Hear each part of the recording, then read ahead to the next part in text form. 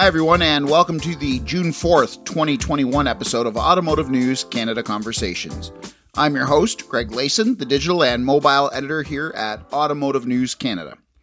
Well, Quebec and Ontario, two of the country's biggest retail markets, are slowly emerging from lockdowns and stay-at-home orders, and we're nearing the halfway point of both the spring selling season and the year itself. But May sales were described by one analyst as a definite disappointment, and inventory remains tight due to the global chip shortage. And now, as restrictions loosen, consumers might have places other than the local dealership to spend their money. So what's in store for the latter half of the year? How willing are Canadians to buy new cars? We'll find out when I speak with Rebecca Young, who follows the auto industry at Scotiabank Economics, on this episode of Automotive News Canada Conversations. Rebecca, thanks for joining me. Thanks for having me. It's great to have you back. Let's start with a broad picture. The third wave is winding down in Ontario. Quebec is relaxing restrictions. BC seems to be doing well. These are three big markets. We know for the most part the Maritimes weathered the pandemic fairly well. So how is the Canadian economy right now, and what's the forecast looking forward?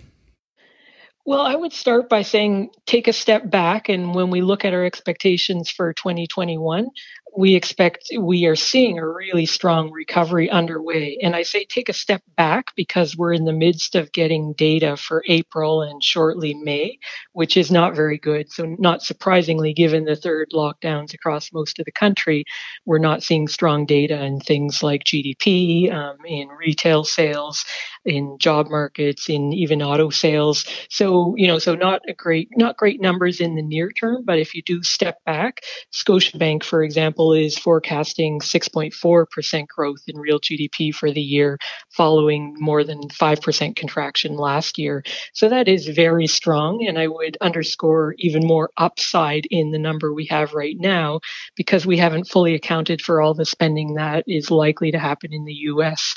with multiple $1 trillion in Biden's proposals. So, bottom line, very strong rebound and recovery underway in 2021. Consumer spending is driving a big part of that, residential investment, and consequently oil recovery that we're seeing. Canada's benefiting from this global or this broad-based recovery that's really supporting commodity prices as well. So strong recovery underway if you can look through some of the negative data that we're seeing in April and May. Do you forecast that negative data to sort of stay in April and May as provinces sort of emerge from lockdowns and stay-at-home orders? We expected this, and so what we've certainly learned from the first and second waves is that, consumers, there are certain things that they can't purchase or not allowed to purchase, and also out of health precautions that they don't venture out and purchase. So really, we do see this dampened demand. I would say we're a little bit surprised to see that the GDP print for April is guided as a negative on a month-over-month basis. So we haven't seen that since the first lockdown.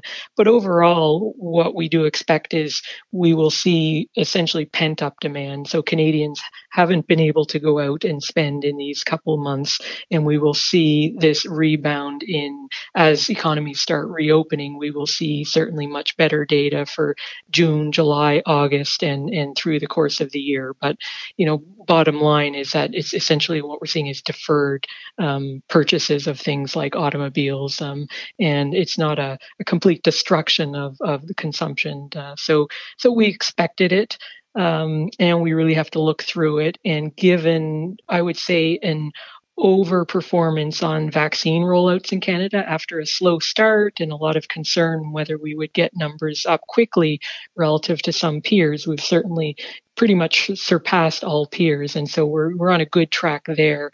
And so there is if you can look through this, negative data coming in, I think we have a brighter couple of quarters ahead of us.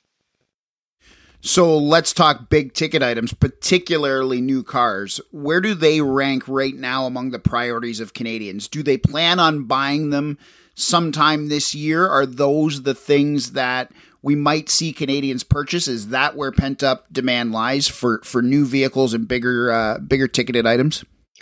Well, the really big ticket items right now and through the course of the pandemic have been everything home based. So, whether it's home purchases, and we've seen just astronomical figures in home sales and home prices, also in renovations and hardware stores. So, I would say like the big ticket items, the big winners so far in the pandemic have been those home based items. But automobiles have been surprisingly strong as well. So this wasn't your typical economic downturn that you would see a very kind of slow measured recovery in things like automobiles, which tend to be discretionary purchases. We saw, we've seen seasonally adjusted numbers already up in the 1.8 million. So not that far from the 1.9 highs of 2019. So I would say automobiles have been up there. And that's really been supported by household savings rates that have been elevated for the average Canadian household. And we actually saw in the first quarter of 2021 that number tick back up. So household savings as a share of disposable income picking up in Q1. And that's what we've seen in subsequent lockdowns is Canadians couldn't spend. Plus, you layer on for some households getting various government transfers, and they're just accumulating these savings. And so that will support big ticket items like automobiles as as reopenings happen. But I would put a one caveat, and this should be a positive overall for the economy, is that big ticket items like home sales and automobiles will now be competing with things like travel and with restaurants and all the things that Canadians haven't been able to do.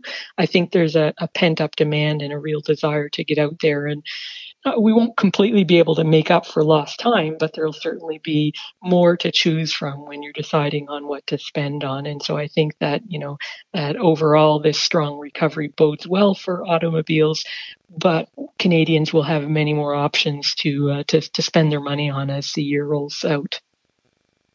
Some analysts have said the estimated sales decline in May when compared to 2019, the previous full normal month, if you will, that you can compare to, have been down just about 24%. How far away are we from auto sales getting back to quote unquote normal volumes of, say, 1.8, 1.9, even 1.7 as a good case scenario, million units per year?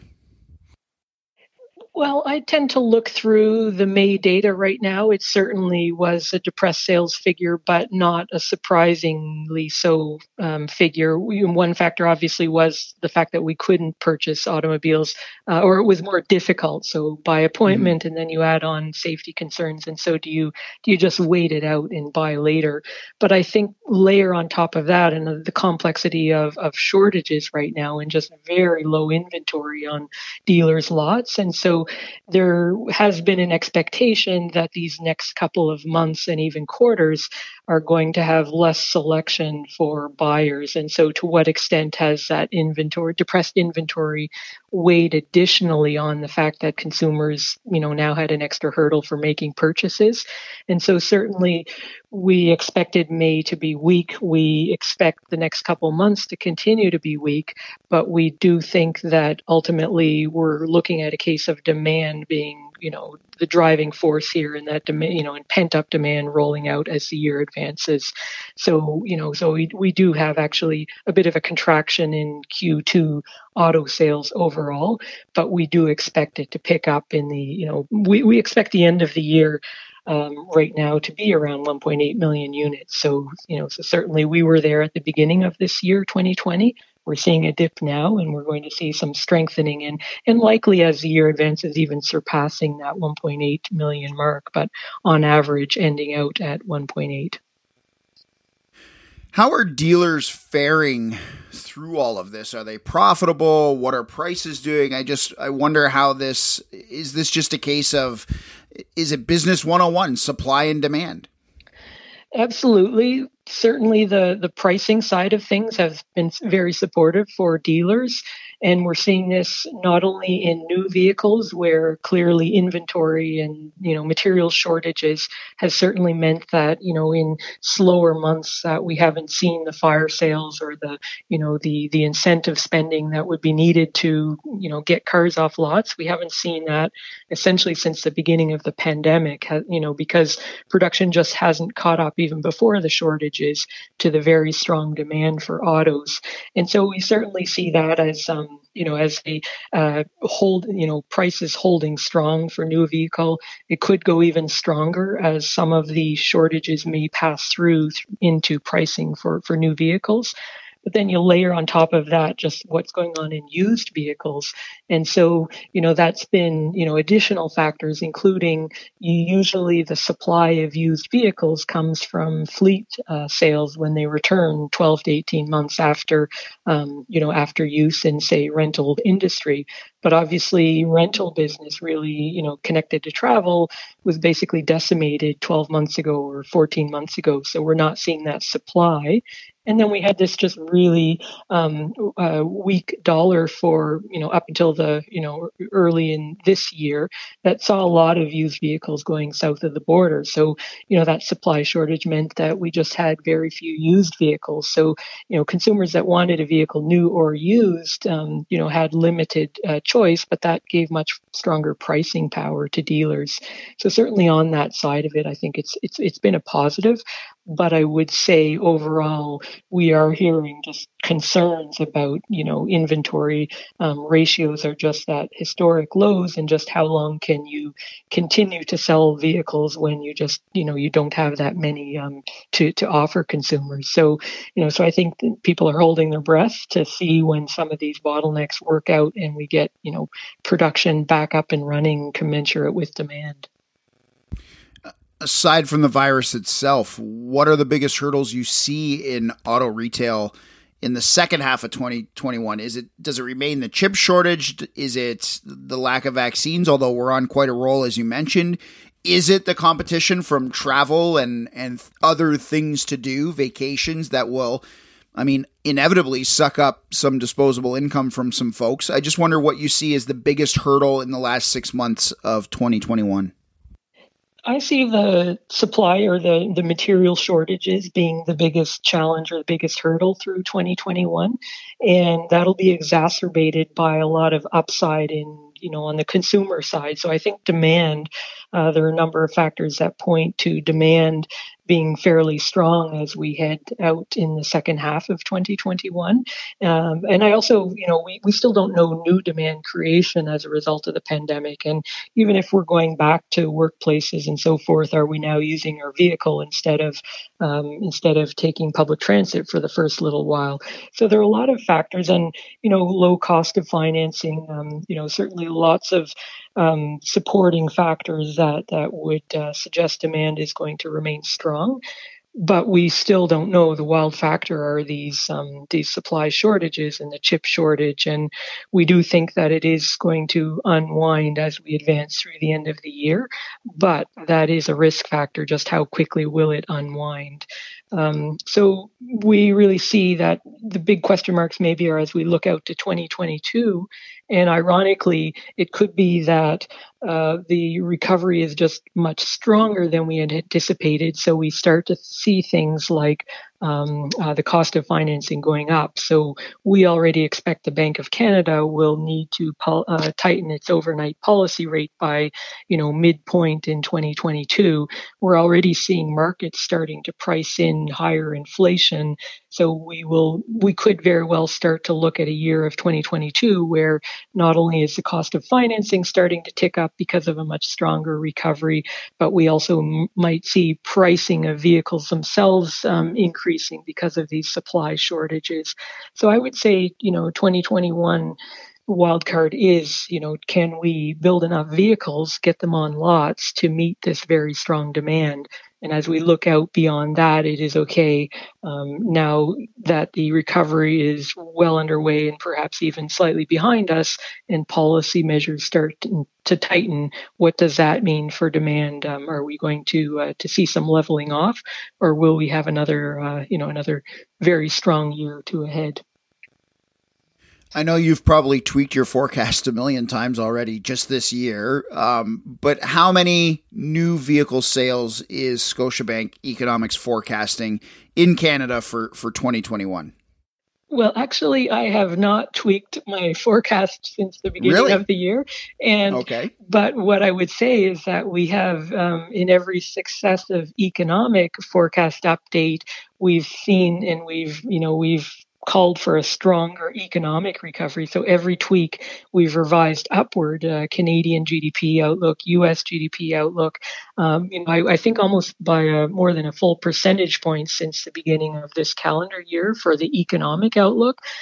But because of this extra turbulence we've seen from material shortages, I've restrained, our revisions upward for auto sales. So normally, as we are improving our job outlook and our GDP outlook and consumption outlook, I've just been fairly measured in pulling down some of the sales activity we expect in this second quarter, bleeding into the third quarter possibly, but really having that supply constraint as opposed to demand driving our number for 2021.